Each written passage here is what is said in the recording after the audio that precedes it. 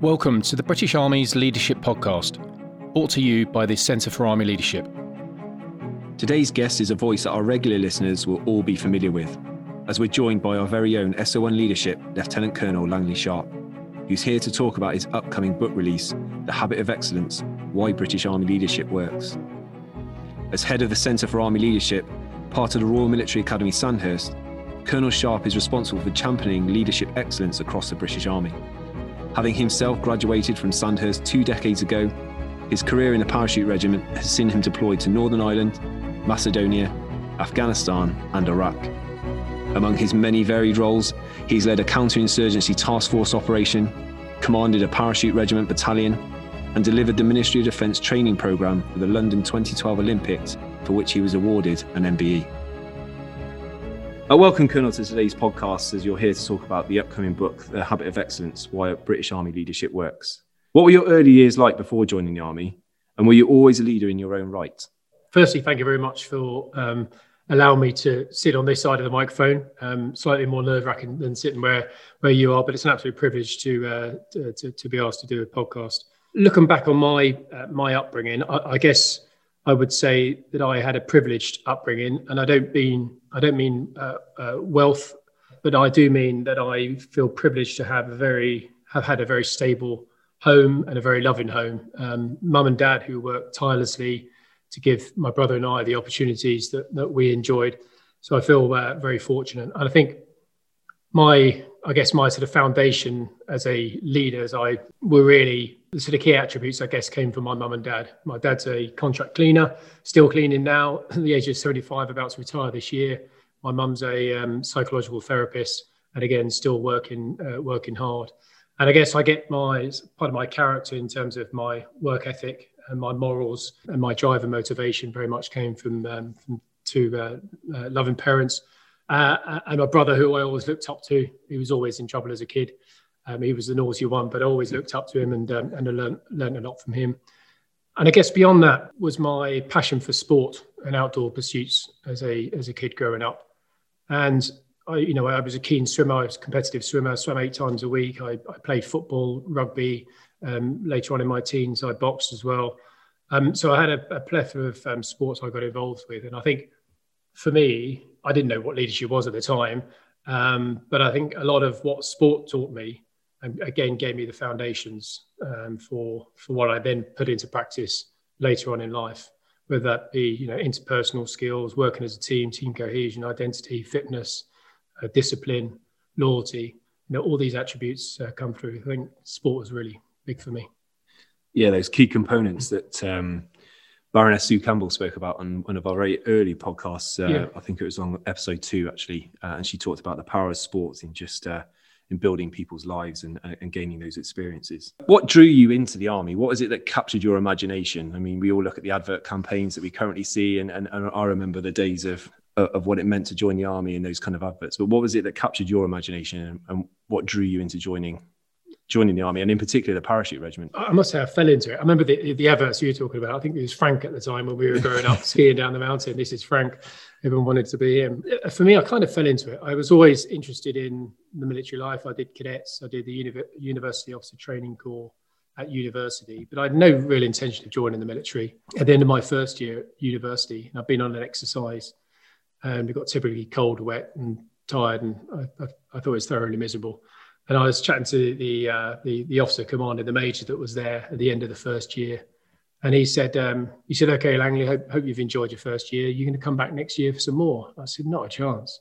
I said, "I don't understand why people would want to join the Army. I don't understand. I don't enjoy it. I don't see the value in it." And he said, okay, well, do me a favor." He said, "Go on the 2-week summer camp, the annual camp, and then do 2 weeks of adventure training after that, and then come back in September, and we'll have another chat. And if you still don't like it, then fine. I wish you all the best." And sure enough, he knew what was coming, and I thoroughly enjoyed it. The camaraderie, great social aspect, getting out in the outdoors with your friends, and everything that we intrinsically understand the Army life, and certainly the UOTC before I joined, gave us. It sort of really hooked me in. So I did that for a couple of years. But even at the end of that, I had no real intention of joining the military. And a friend of mine, I'd actually tried for a commission in the what was a territorial army, and I failed. They said I'm not good enough. So I thought that was it. And then a friend of mine who was also a reservist in the parachute regiment, he said, Langley, go for a regular commission, give it a shot. He said, I think you've got what it takes. Oh, and by the way, I've booked you in for a 2-day look at life with the parachute regiment. And I looked at him, I said, Marcus, I don't even want to join the army, let alone the parachute regiment. But lo and behold, I went along, had a great time for a couple of days, was really well looked after. And it kind of rolled on from there. And I managed to pass the regular commissioning board and joined Sandhurst 22 years ago and never looked back, and have loved it ever since. To the regulars' benefit and the reserves' loss. For those of our listeners that don't have a detailed understanding of the Centre for Army Leadership, would you mind giving us an overview of what the Centre for Army Leadership, the CAL, is, what its role is, and what we do for both the regular and the reserve force across its network? Sure. So it's a relatively small and young team. It was only set up 4 years ago in 2017, the aftermath of an institutional review into leadership that took place in 2015. It was directed by then CGS, now CDS, Chief of Defence Staff, General Siddiq Carter, who sought to review how leadership was developing in the army based on our experiences in Iraq and Afghanistan, both our successes and our failures, and some of those have been talked about in the book, but also with an eye on the future, the change in operating environment, the change in social context.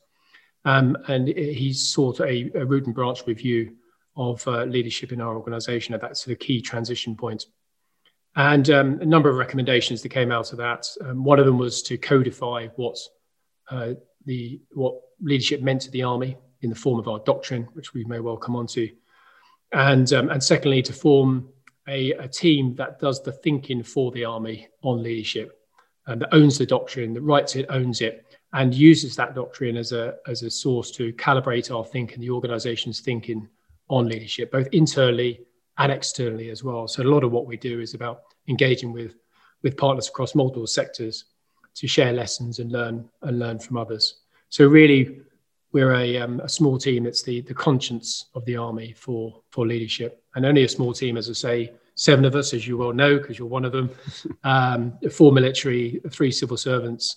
But we also rely on a great team of reservists and secondees from across our organisation coming to support our outputs, and without whom we wouldn't be able to deliver what we do. In the language of today, we're very much a sort of whole force team. Yeah, we wouldn't be able to do that work without the support of our secondees and our reservists as well. And they really do provide a different perspective and a bit of diversity of thought to the team in everything that we do. Can I just want to move on now to the meat and bones of kind of the podcast today, which is to talk about the Habit of Excellence and its upcoming release. You've authored the book and you've been leading with this for the past 12 months with the support of the CAL team. But what were the reasons for writing a book, and why now? Well, the origins of where the book came from, it was the brainchild of Professor Lloyd Clark, again, who you know well, part of the team. For our listeners, Lloyd is the Director of Research here at the CAL, a founding member of the team back in 2017. And he was conducting some research a couple of years ago to support our work. And he couldn't find anywhere a single authoritative source on British Army leadership. There was lots of research and writing done on famous leaders, or the British Army more broadly, or the British Army and its leadership in particular points in time, campaigns, for example, but no one single authoritative, holistic account. And I guess part of that, the reason for that, is because it was only 5 years ago that we wrote our doctrine. The first time we'd actually written down and codified the institutional position on leadership. So it felt right for us in terms of, not only was there, I guess, a gap in the market for this book, but also the timing was right because the doctrine had settled and people across the organisation understood it. But we had 2 audiences, I guess. One was an internal audience, so serving personnel, to deepen and mature our collective understanding of what leadership meant to us, and a sort of a vehicle for discussion and debate. And secondly, and perhaps even more importantly, it was an offer to wider society, to other organisations, to give a perspective on leadership. And I think the military is often looked to as a reference point for leadership. But I think there's a lot of misperception about what that actually means. And anecdotally, and you will have experienced it, we've spoken about it before, that people tend to think those without any military experience at all have this sort of an old-fashioned perspective of the military being very strictly hierarchical, very authoritative, very transactional, people shouting at each other and giving orders. And whilst we are a hierarchical organization and we have, we are a disciplined professional force, leadership is far more to us than that sort of transactional relationship.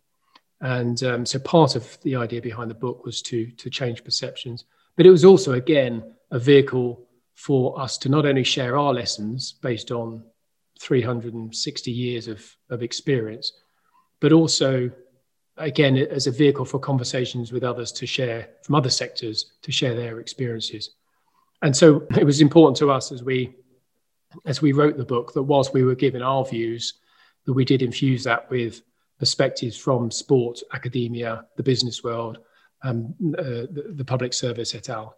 And to not only, I guess, enhance the credibility of our position, but also to demonstrate the fundamental nature of leadership and enduring aspects of it, enduring application of it.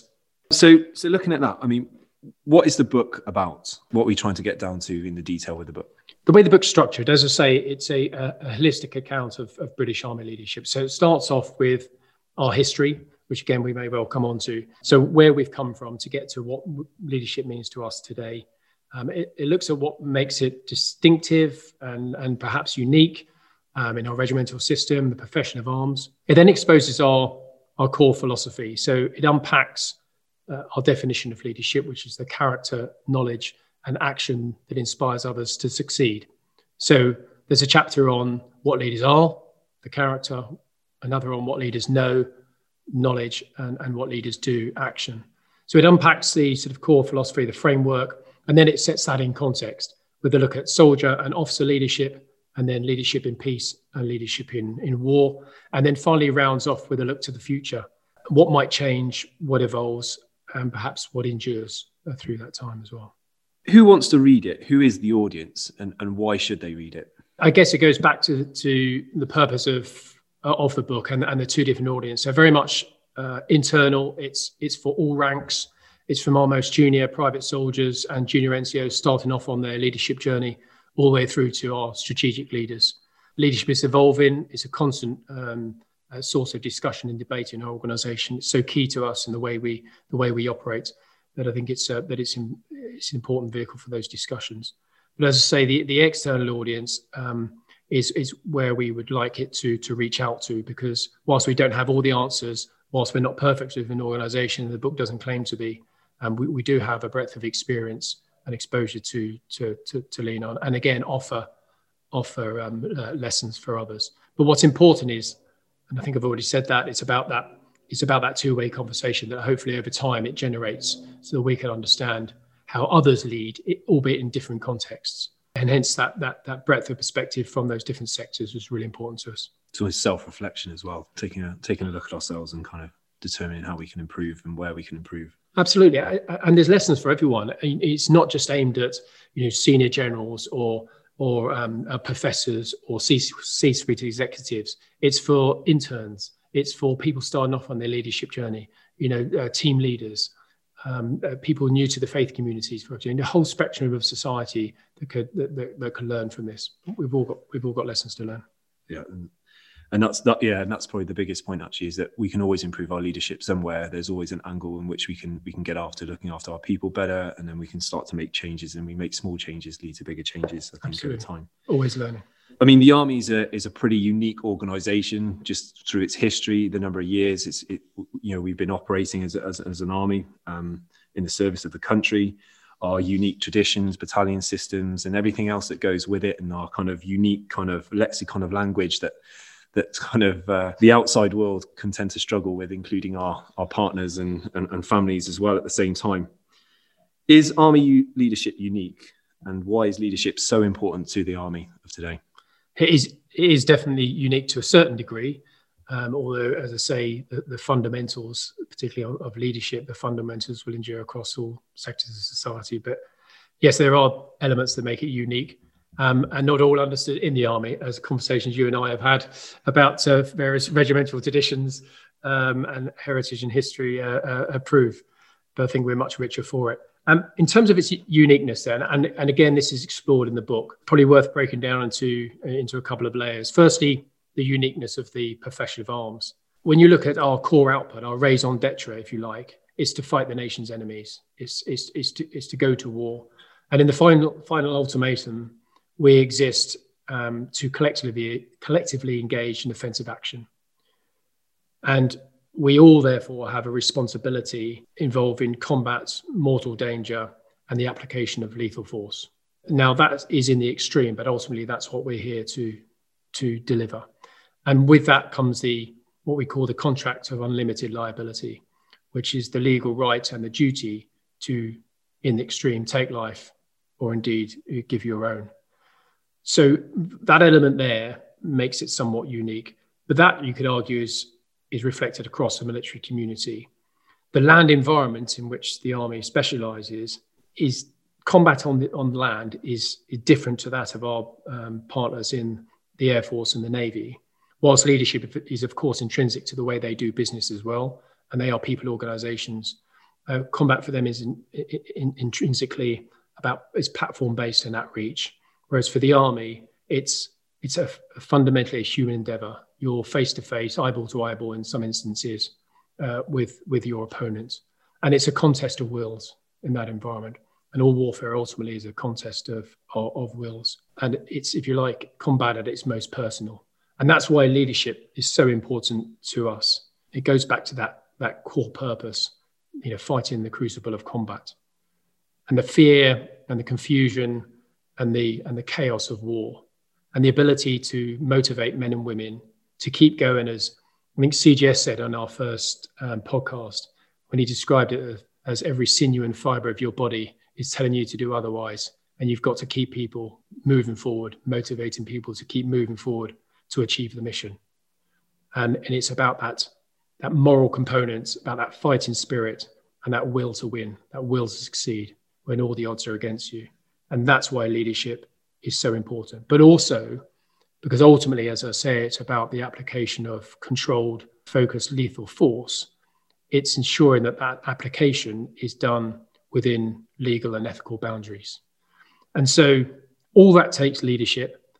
But of course, the key aspect is that you can't turn that on the day. You can't just turn up on the battlefield and have that team cohesion, that clear purpose, that unity, that trust, that clear understanding of moral boundaries.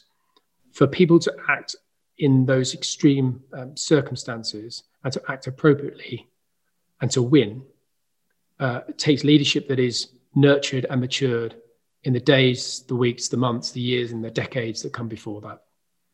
And that's why for us, leadership is in the everyday, and hence the title of the book, The Habit of Excellence. It needs to be habitual. It needs to be instinctive.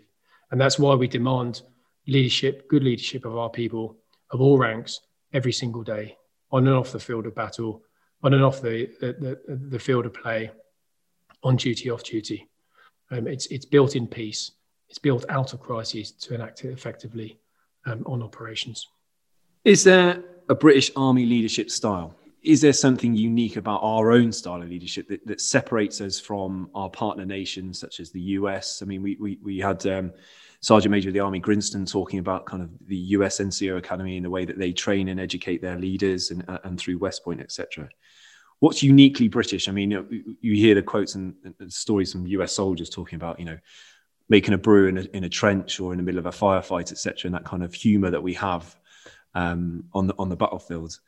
Do you see that, and is that a unique aspect to our leadership and the way we operate as an army? Yes, I put it down to two things that make us unique. But arguably, you look at any organisation, any team, anywhere, any military or non-military organisation, everyone is unique to a certain extent. They've all got their own background, cultures, traditions, etc.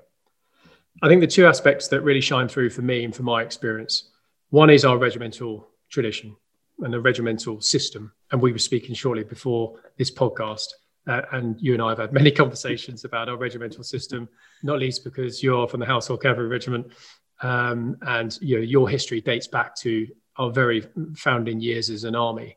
And that richness, down to how many buttons on your tunic, or whether you wear a hackle or not, or which way the stable belt goes, all those intrinsic details that mean something to you and your regiment. And everything that's gone from those early years all the way through to now is ingrained in the way you operate as a regiment and what it means to you, and gives you your identity. I'm in the parachute regiment, so our history is a lot younger, in the founding years of World War II, but we've got a short but a rich history in that time which we lean on. That culture, that rich tapestry, that mosaic of cultures and subcultures, that I think many armies actually, whilst a number of armies have regiments and corps and cap badges like we do, very few have the depth and the historical richness that we lean on. And I think some look at it in envy, and because it is so powerful. And it's great listening to, you mentioned the podcast between the Army Sergeant Major and Sergeant Major of the Army in America, and you could see how closely they're aligned in their thinking, and the core fundamentals of what they were talking about were really well aligned. And that matters on the battlefield. It matters when we operate together. Great partnerships are forged of that common understanding, the ability to operate. But we are different. We are unique. And General Stan McChrystal, who kindly endorsed the book for us, he said, it captures that uniqueness of the British Army quite well in the book. But that source of that culture means so much to us as an organization, as it does to many. If you think of a culture as the personality of an organization, it's the way we do things around here.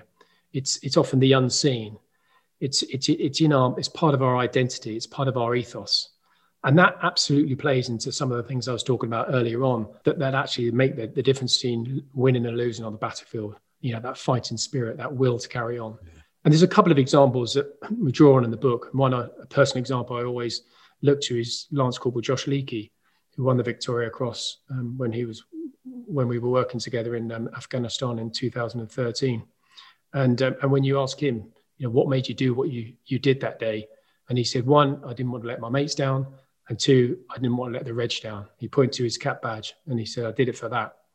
And what he was referring to there, he was looking back and on our forebears that have gone before us, the example that they've set for us. And he didn't want to let that down, that tradition down. And every regiment has got that example.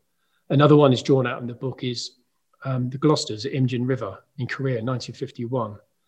850 soldiers stood on the start line on that hill, surrounded by tens of thousands of Chinese fighters. And they were surrounded, and they kept on fighting. And at the end, 169 of them were left on the battlefield, where the rest were either dead, wounded, or taken prisoner and driven into captivity. And what kept them fighting? It was that pride in being a Gloucester, back against the wall, and they kept on fighting.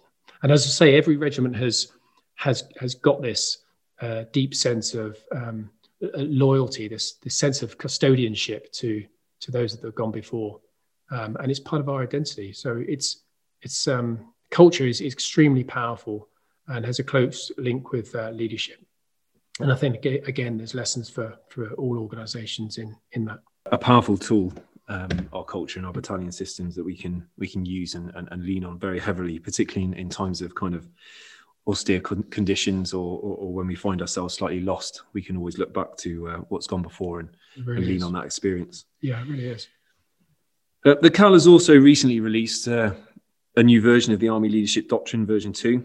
And does this book reflect that publication? And what are the key similarities between the book and the new Army Leadership Doctrine? It does, and the doctrine probably better than I, because you've been intrinsic to making it happen. And thank you for your hard work and indeed the team. There's been a lot of work gone into the last year. So the doctrine is circa 80 pages of an A5 text of our philosophy. So the codification of the Army's position on leadership. It's simple without being simplified. It is accessible to all ranks. And it's a framework for thinking, as all doctrine is. It's not dogma. It doesn't tell people what to think or how or what to do, but it gives a framework for thinking. So that's our doctrine. And of course, for us to invest in the research, the thinking, and the lessons and the understanding of that went into refreshing that version, a lot of that was directly applicable to the book. As I've described, an element of the book, 4 central chapters of what modern British Army leadership is, what leaders are, what leaders know, and what leaders do is very much based on the doctrine and the framework there. But what the book does is then provides the richness of the context that sits underneath that.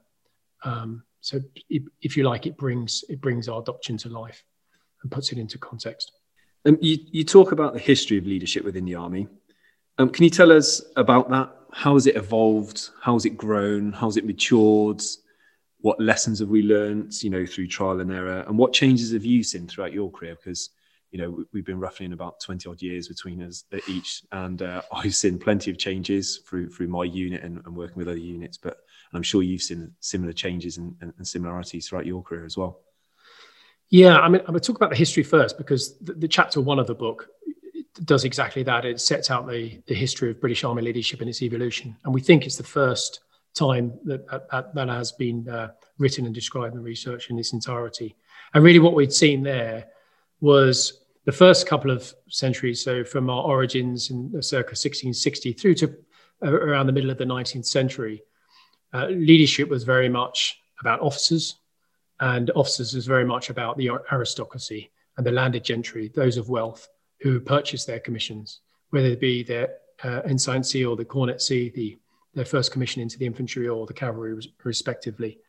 So you had to have money to be an officer in the army in those days. Clearly a reflection of a very class-based society, very hierarchical society.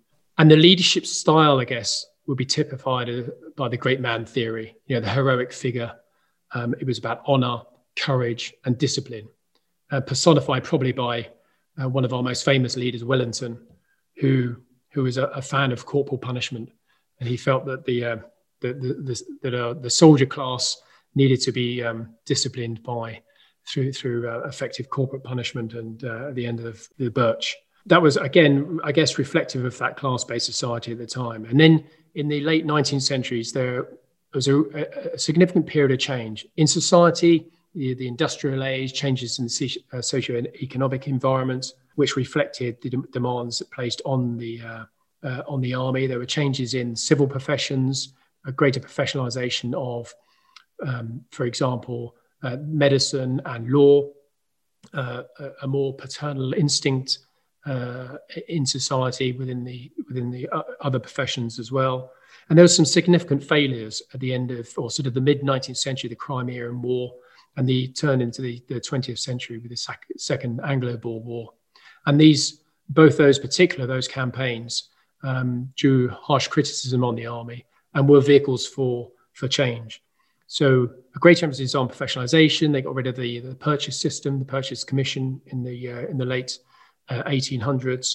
Staff College, the building we're sat in now, was built and formed in 1858 as a vehicle for educating those members of the staff. They introduced exams for people to join the service, to join as an officer into the Royal Military Academy, Sandhurst, and annual reports for officers up to lieutenant colonel. So had to sort of earn your promotion. And there's some sort of significant changes in the early 20th century, the way the army was formed. The way the army was constructed, structured a territorial force and an expeditionary force. So lots of change going on, lots of reforms across the force. And then you had World War I and World War II, which manifested significant changes, not just in the army but elsewhere. But in both instances, you had a force that started off in the hundreds of thousands that rapidly had to expand to millions of soldiers and officers. And the demand on leaders and leadership, of course, couldn't be matched by the traditional routes and the traditional recruiting ground that went before that. And so you saw a lot more people coming into positions of command and leadership from trade professions, but also commissions from the ranks as well, which was unseen before the wars. And then, and again, sort of increased professionalization as a result of both those. And then since 1945, up until really the present day, we really saw a lot of small wars and irregular wars. Of course, we had the more conventional conflicts such as Korea and the Gulf War, but these small irregular wars in Aden, in Malaya, in Northern Ireland, really saw a period of decentralization whereby power and authority and leadership was increasingly devolved down through the ranks. The Alt Banner, the Northern Ireland, was seen as a section commander's war, for example. And then there's also a period of professionalisation, whereby in the 1980s, under Field Marshal Bagnall, our doctrine was introduced. And we were following examples from the German army and the American army to introduce doctrine. So the army started to codify how it fought, how it operated, how it trained, and how it prepared itself. And part of that was mission command, our command philosophy, which came in the 80s. And that was about centralized intent and decentralized execution, as you would well know, albeit the origins of that were written in the early 1900s, but they didn't really come into core thinking until the 1980s. So you see this gradual journey over the centuries, but increasing at pace towards the modern day of devolved power leadership across the organization, across the ranks, and access for all into leadership positions, as well as this consistent journey of professionalization. And then we come into the last 20 years, and I guess that gets to your question of the changes that you and I will have seen. And one of the first things is a significant professionalization. We've got a doctrine, so we've got a central position, as I say. This is a common understanding. And that's where I guess we're now looking at not an emerging, but an enhanced army culture, where people see themselves increasingly as part of the whole army, but still that's applied and enacted every day through our regimental identities. Yeah. But I think also, certainly in our time, leadership is seen as the preserve of everyone. A lot more focus on our private soldiers, our junior NCOs and our senior NCOs, and the pivotal roles they play in leadership. And I guess the last thing I'd say is an increased focus on the individual. And we may well come onto that and where the army's going and where we're going with leadership. But historically been very focused on the task, very good at team cohesion. And I think now we are rounding off that trilogy of task, team, individual that we know so well from our doctrine, and really focusing in of individual leaders.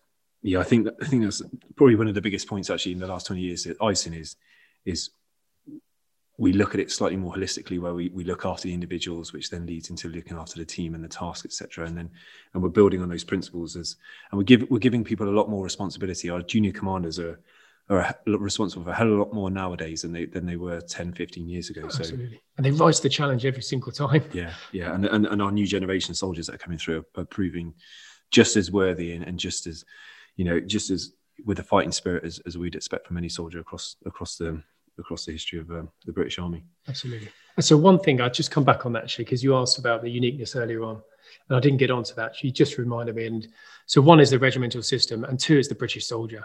And I can't beat CGS. Again, I think it was in our first podcast when he described, he was asked a pretty similar question. And he said, ultimately, it's the British soldier that makes it unique. And no matter how society has changed over the years, the I guess the raw product, if you like, if you can put it that way, of what makes the British Army soldier. Also, society has changed, and where we recruit people from. I think the Army is represented by people from 47 countries around the world now.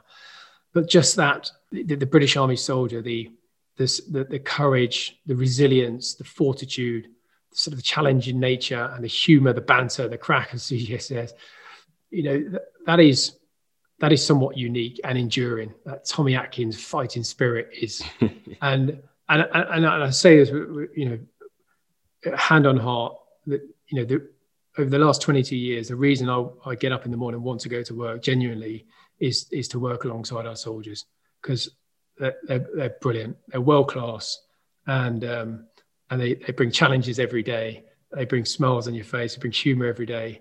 But they, as I said just now, they deliver above and beyond. Yeah, they're inspirational. Leading on from that, Colonel, The Habit of Excellence is quite a bold title. Noting the book refers to failures in leadership and flawed leaders, and it has drawn some criticism before its release. Are we really excellent? It's a fair challenge and a very fair question. Yeah, interesting. It's got some criticism before people have read it, but that's the nature of the world we're in. So I think that we've got a lot to be proud of in the Army. The book is deliberately positive in tone, deliberately so, but it's also honest. It talks about some of our failings, whether it be Baha Musa, the deep cut tragedies in the late 90s and early 2000s, some of our significant operational failings, which I've already mentioned, that led to notable changes. So it doesn't shy away from being honest to say we're not perfect. We don't always get it right at the individual and collective level, but no organization does. I mean, that's the stark reality. You know, we're an organization of over 100,000 strong. We recruit from the society whom we serve. And for all the shortcomings and flaws that exist in wider society, inevitably they are reflected in our organizations. They would be elsewhere. That's not an excuse. That's just a reality. And I think the important thing is we continue to evolve our leadership to close the gap on the space that allows those failures and those mistakes to happen. So we're not perfect, but I do think we've got something to be proud of. I look at some of the very recent examples that are alive in people's memories now. You know, our soldiers, our men and women that stood on the front gate of Hamid Karzai International Airport only a matter of weeks ago, you know, operating in those extremely volatile conditions, you know, thrown into that environment in a matter of hours and days. They're stood on the front gate when they are faced with hundreds or thousands of people desperate for their lives to flee, babies dying in people's arms, pregnant women collapsing in front of them, and people desperate and fearing for their life. With the Taliban, who were our former enemy, and only a few years ago, standing a matter of 20, 30 meters away, in a very volatile security situation, as sadly through that suicide bombing proved to be the case. And yet our men and women that stood there dealing with that situation, I think showed tremendous compassion, emotional intelligence, professionalism to deal with the situation that they were in. And again, I hark back to why it's called the habit of excellence. That sort of ability, that capability is not born on the day.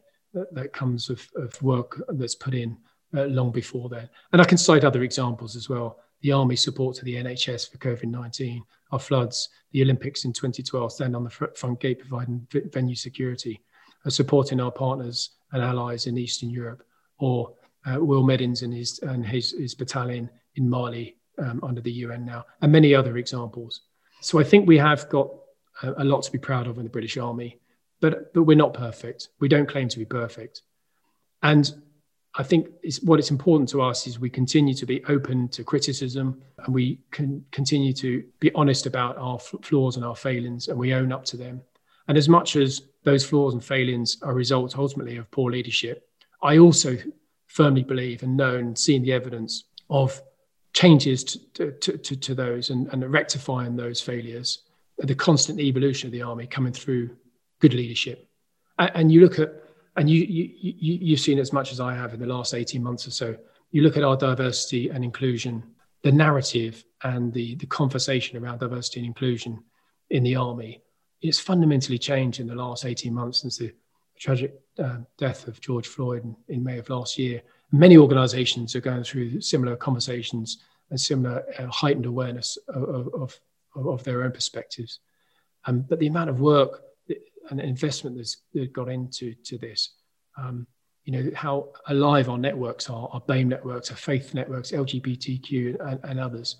They've come alive. The training and education pathway, how much greater investment there is on raising people's awareness.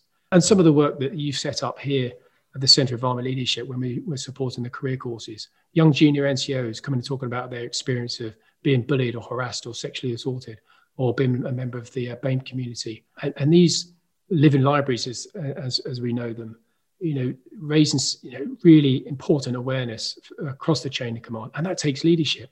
It takes leadership from our senior leaders, investing in it, providing the direction, providing the resources. That's leadership in people like Rachel Emerson and Ballista Green in the Army headquarters who are driving the policy and driving these initiatives forward. But ultimately, it's our chain of command, it's our junior NCOs and senior NCOs and young officers that are standing up with a voice and having the confidence to tell their story and make us aware. And that's what's going to drive change. So we're not perfect, but I think we've got a good story to tell, and we're constantly learning. I think that's the key factor from that, Colonel, is that we're learning from our mistakes, and we're trying to take as much information away from those mistakes as possible, and trying to put those measures in place that kind of try and help to prevent those from happening again.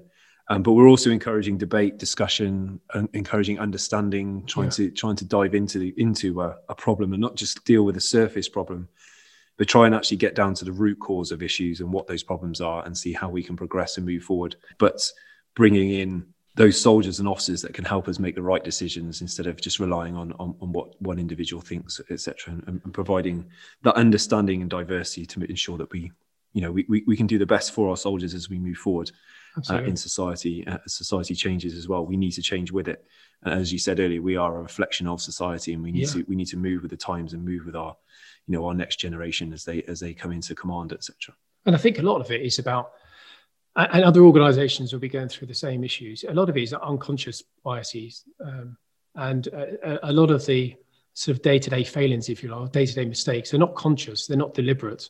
Of course, people fail, and some of those are high-profile, and they need to be held to account. But also, it's the unconscious biases that we don't necessarily know exist or don't recognise, and that's why this awareness you rightly identify is so important, because it makes us more self-aware. We can only improve then as an organisation for the better. You discuss the difference between soldier and officer leadership in the book. And to those who have experienced service in the armed forces, this relationship is intuitive, but to those not from a military background and this structure, a delineation between two different cohorts might appear odd. Why do we have soldiers and officers, and how does leadership differ between them and their roles and responsibilities? That's a good question. And as you say, it's something that's so intuitive to us that we often don't give it much thought. It's the way things are done around here. And obviously reflected not just in the British Army, but in military armies across the world. So actually writing this book and researching it was really an interesting process to actually get to the nub of some of this. And it's still actually quite difficult to explain it.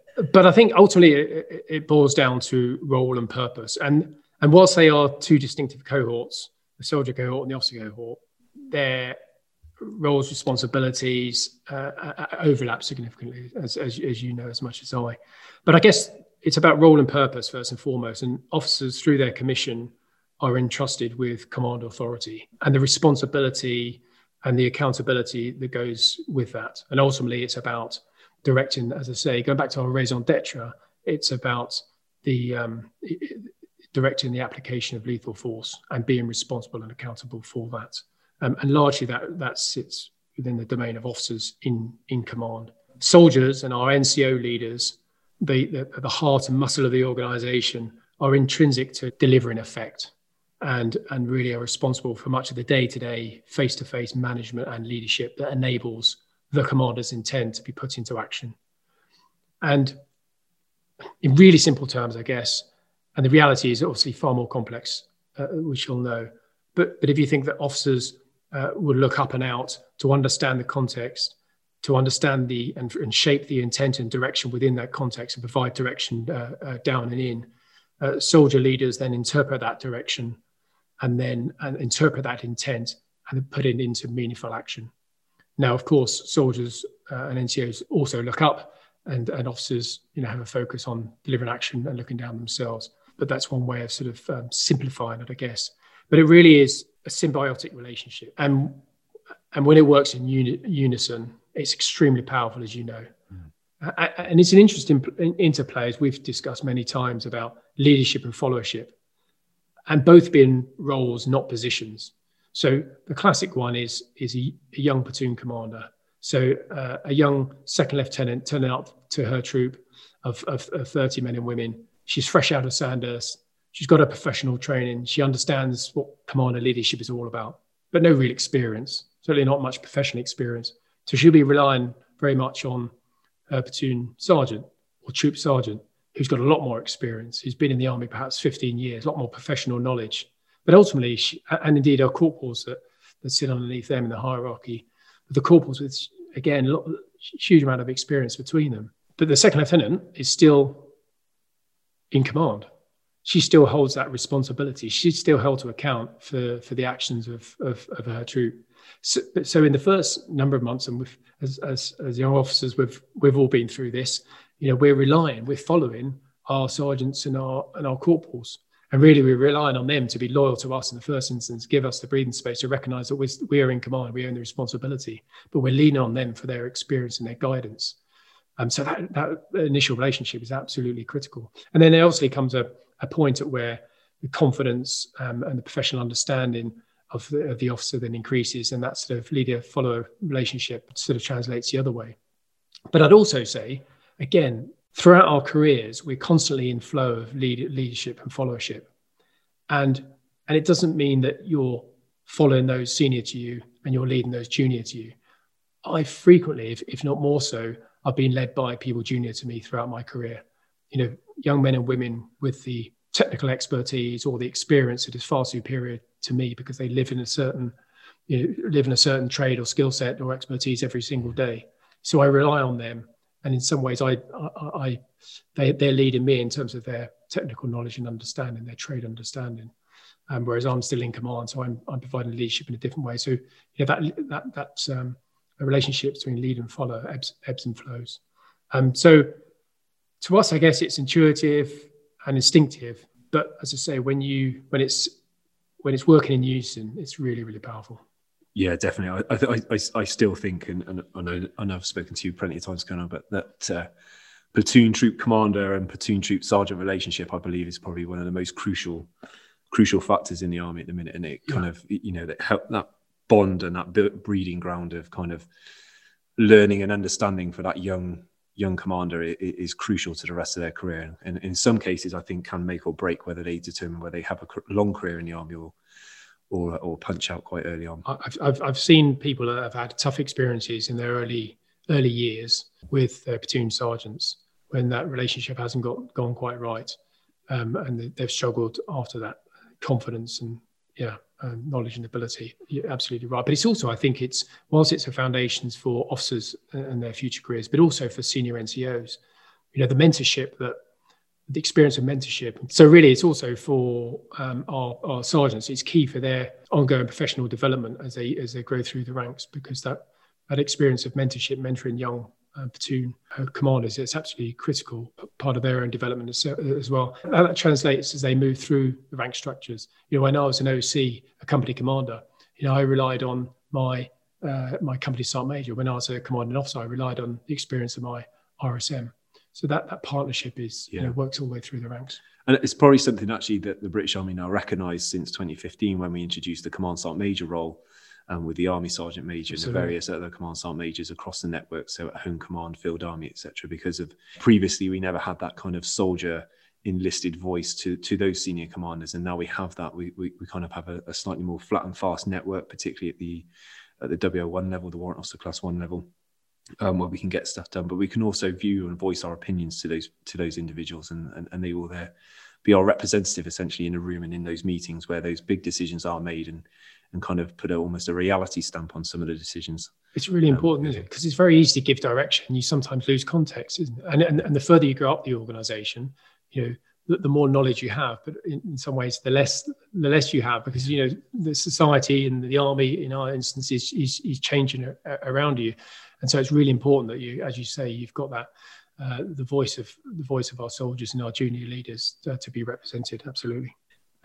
What are some of the current challenges the Army is facing with its leadership, and what is being done about it to get after those failings? The first thing to say is the Army, again, like any organisation, is in constant evolution. I think some of the current issues we are grappling with, I would say the mission command mindset. We do it very well on operation, and by that, for those that don't understand, of our listeners that don't understand necessarily the mission command, it's about telling people what to do and why to do it, but not how, and empowering people to deliver upon your intent, and unleashing the talent, the experience, and the skill set of your workforce to deliver on the intent within the boundaries you set. And it's really powerful. And I think we do that really well on operations. We don't translate that very well back in barracks. And I fear we rely on our hierarchy too much at times, and policy and it gets in the way. And there are good reasons why it's harder to enact mission command in barracks. Multiple focus, workforce, transient workforce, policies, risk appetite is different. There's lots of good reasons, resources, etc. But I do think it is a mindset, and I think there's more we need to do to inculcate mission command mindset in peacetime, in barracks on training as well. Toxic leadership keeps coming up. We're a hierarchical organization. Some people still confuse command with leadership. Command people will do what you tell them to do because you're in a position of authority. Leadership, they'll do what you ask them to do because they want to do it. And I think we need to continue, and hence the importance of developing individual leaders and self-awareness to really get to grips with those who show negative or toxic leadership traits. I also think we need to do more to unleash the cognitive diversity in the Army. We've already spoken about the wider effort that the Army is going to promote both diversity and inclusion, but really it's about leveraging cognitive diversity. Some of that is born out of demographic diversity, of course, the diversity of the workforce. I think Matthew Syed's book, Rebel Ideas, is a fantastic articulation of this, and how high performance is driven by unleashing the power of cognitive diversity. And I think that will be a continued challenge in a hierarchical organization, but it takes confident, self-assured and humble leaders to be able to enable all our people to have a voice and offer their opinion. That doesn't stop the fact that when decisions are made, everyone falls in behind that decision and delivers according to the intent and the direction given. But up until that point, we really need to unleash that cognitive diversity that exists within our organization, and we need more of it. So there are a number of challenges. I think there will be others that people will be able to cite. What are we doing about it? Lots of initiatives across the Army to do with Army organizational culture, to the way Programme Castle, the way we're managing and promoting our talent. But for us in the Centre for Army Leadership, again, you'll know well, Mr. Nicol, is Project Bramall, which the Executive Committee of the Army endorsed a couple of months ago, which is a 10-year project to look at leader as opposed to leadership development, which again is really focusing on the individual needs of our people for the collective benefit. And I think there's an element whereby up until now we've got this strong central position of leadership, and that's what's taught and educated, and by default, therefore, we develop our leaders and good leaders. But I think there's more we can do in what we've termed the next stage of professionalisation of British Army leadership, is to focus more on the individual, because ultimately, as Slim said, leadership is just plain you, and we're all different. We've all got our own backgrounds, biases, personalities, strengths and weaknesses that we bring to bear.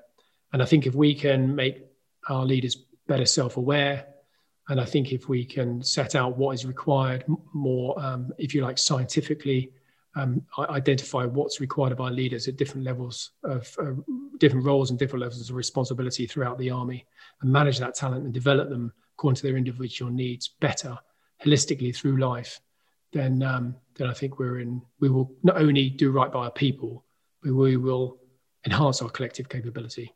We'll be better for it on the battlefield. Be a much stronger, more agile organisation. Absolutely. And looking to the future, what do you see as our future challenges in the Army, and do the requirements for leadership excellence endure rather than change? Good question. There's a chapter at the end of the book on future leadership. I think there's lessons for everyone here, not just in the Army, because I think a lot of what is discussed there will resonate elsewhere. And there's always a danger when you're talking about the future of being too specific, because it would be irrelevant in 1 year or 10 years' time, when inevitably, as the future always is, it never works out as you predict. But I think there are certain trends, and certainly the pace of change and the complexity of the environment in which we are operating, all of us in our society, I think is going to be increasingly challenging for our leaders. And one key role for any leader is to be able to translate the context in which you're operating in, to make clear decisions, to manage risk, to provide clear direction, and to look after your people and manage and lead your people. All depends on the context and the environment in which you're operating in. So I think that contextual understanding is really, and translation is really important for leaders. And the pace and complexity of that change is going to put increasing demands on our people. So we're going to need brighter leaders who are willing to learn and willing to adapt. And I think also leaders who are willing and able to lead through change, because you know yourself that change brings about fear and resentment, and in some cases, the worst case, polarization and resistance. And we need to lead people through that. And one of the challenges for any leader is looking back, and as we described in the book, it's about what what endures, what evolves, and what changes. What do you draw from some of the elements we were talking about earlier on in the podcast, from our history, our traditions, our rich regimental system, for example, the way we've always done things? Is that still relevant? Do we draw on that strength, or do we need to change because society changed and different demands are changing of individuals? So I think there's a lot in that. There's generational change, which is probably a podcast in itself, but multi-generational leadership, I think, will be challenging for everyone. We've always got to be careful about making generalizations about whole generations, because ultimately we're all individuals, but there are clearly trends. But I think certainly, as you've already alluded to, the young men and women coming into the army, they've got a huge amount to offer. So I'm quite encouraged about the generations coming through now. I think there's certain elements, there's lots more we could talk about: followership, the relationship with, for us, command, leadership and management, how that manifests. I think for everyone, two aspects will endure. One is purpose, having a clear purpose, understanding what you want to achieve, selection and maintenance of the aim, and keep driving towards that, because it's purpose that brings people together, binds people, and ultimately is a vehicle for success. And the second is, in fact, two more. One is people. No matter what business you're in, to a greater or less extent, you're in the people business. So it's about knowing your people, looking after your people, including yourself, putting them first. And the last point I'd say is the importance of values. And just as much as I, how much emphasis the army puts on our values and standards.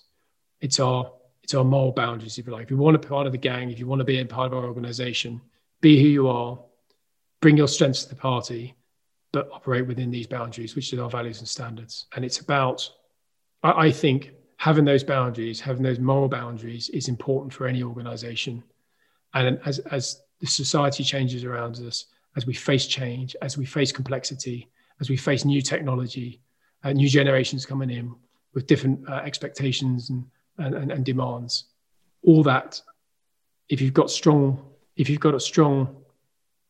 moral boundaries, you've got strong values of your organization, and you adhere and you ensure that people adhere to them, give them the freedoms within that, then we're in a good place, both in terms of our organizations and wider society. Colonel, I think that's probably a good place to stop and move on. It's been great to chat to you, to talk about the book and listen to your thoughts. This is always interesting from you to listen to your perspectives, as we have done over the past 18 months or so. But as you know, having previously sat in this chair numerous times, that we can't let you go without first swinging through the quickfire question rounds. It'll be interesting to see your answers, as you've had plenty on the receiving end from previous podcasts. So to start us off, best leader that you've ever known or worked with, and why? I actually think these questions are the hardest of them all. Every time I ask them, I always wonder, what I'd actually say to this. And here I am. Best leader, really, really difficult. I would go outside the army. I would pitch for Brendan Ingle, who was my boxing coach in my late teens, early 20s, Winco Bank gym in Sheffield. He paid as much care and attention to school kids of 8 years old than he did to world champions he was training. He taught them not just boxing, but life skills. He gave them purpose. He gave them discipline, and he literally changed people's lives. So I'd say Brendan Ingle. In the military, really difficult question. I've got a couple in mind, but I'm not going to single them out because I'll get ridiculed for it. But there are genuinely people of every rank that I could cite that have inspired me, from private soldiers all the way up to some of our very senior leaders. We're lucky as an organisation to have so many. Very diplomatic of you, Colonel. Most inspirational leader from history, and why? I'm going to pitch for two, and I'm going to come to the modern day. First of all, HOH, the Prince of Wales. I've seen some of his work personally. I think is an exemplar of servant leadership. Almost 7 decades of service to this country, probably topped only by his mother, the Queen, but I think he's an inspiring figure.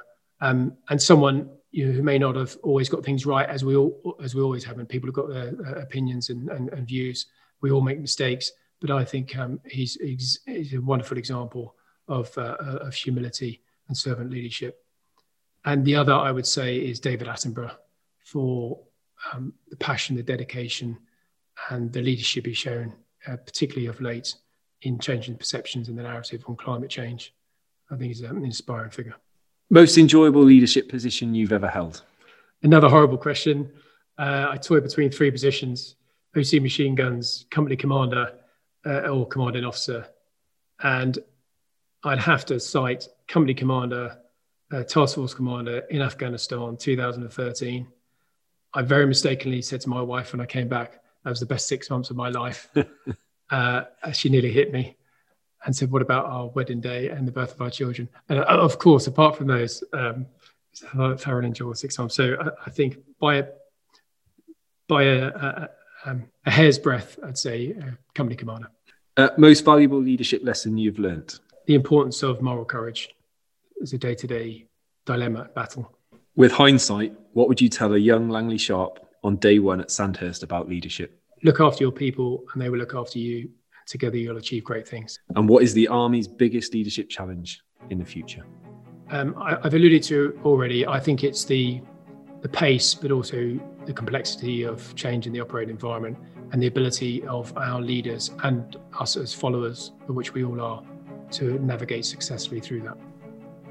Colonel, thank you very much for your time today to talk to us about the book, the upcoming launch of the book, The Habit of Excellence, Why British Army Leadership Works.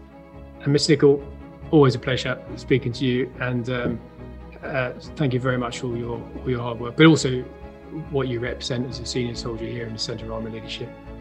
You do a phenomenal voice, but you're also the voice of a phenomenal generation in our junior and senior NCOs and our private soldiers. So, sincere thanks.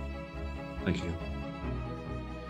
I really hope you've enjoyed today's podcast with Colonel Sharp, giving us a greater insight and understanding in his thoughts on the uniqueness of British Army leadership, how it's evolved throughout the course of our rich history, continuously adapting in recognition of the changing nature of our successive generations. We spoke about the reasons for writing a book and its intended effect, to change people's perception of how British Army leadership has evolved, in particular over the last 20 years, from what is perceived to be a very transactional, the traditional sergeant major shouting on the square, to a more transformational, people-orientated form of leadership. This is something I have witnessed over the course of my 20 years service, much to the benefit of our organisation, making it more agile and adaptable to the changing nature of warfare.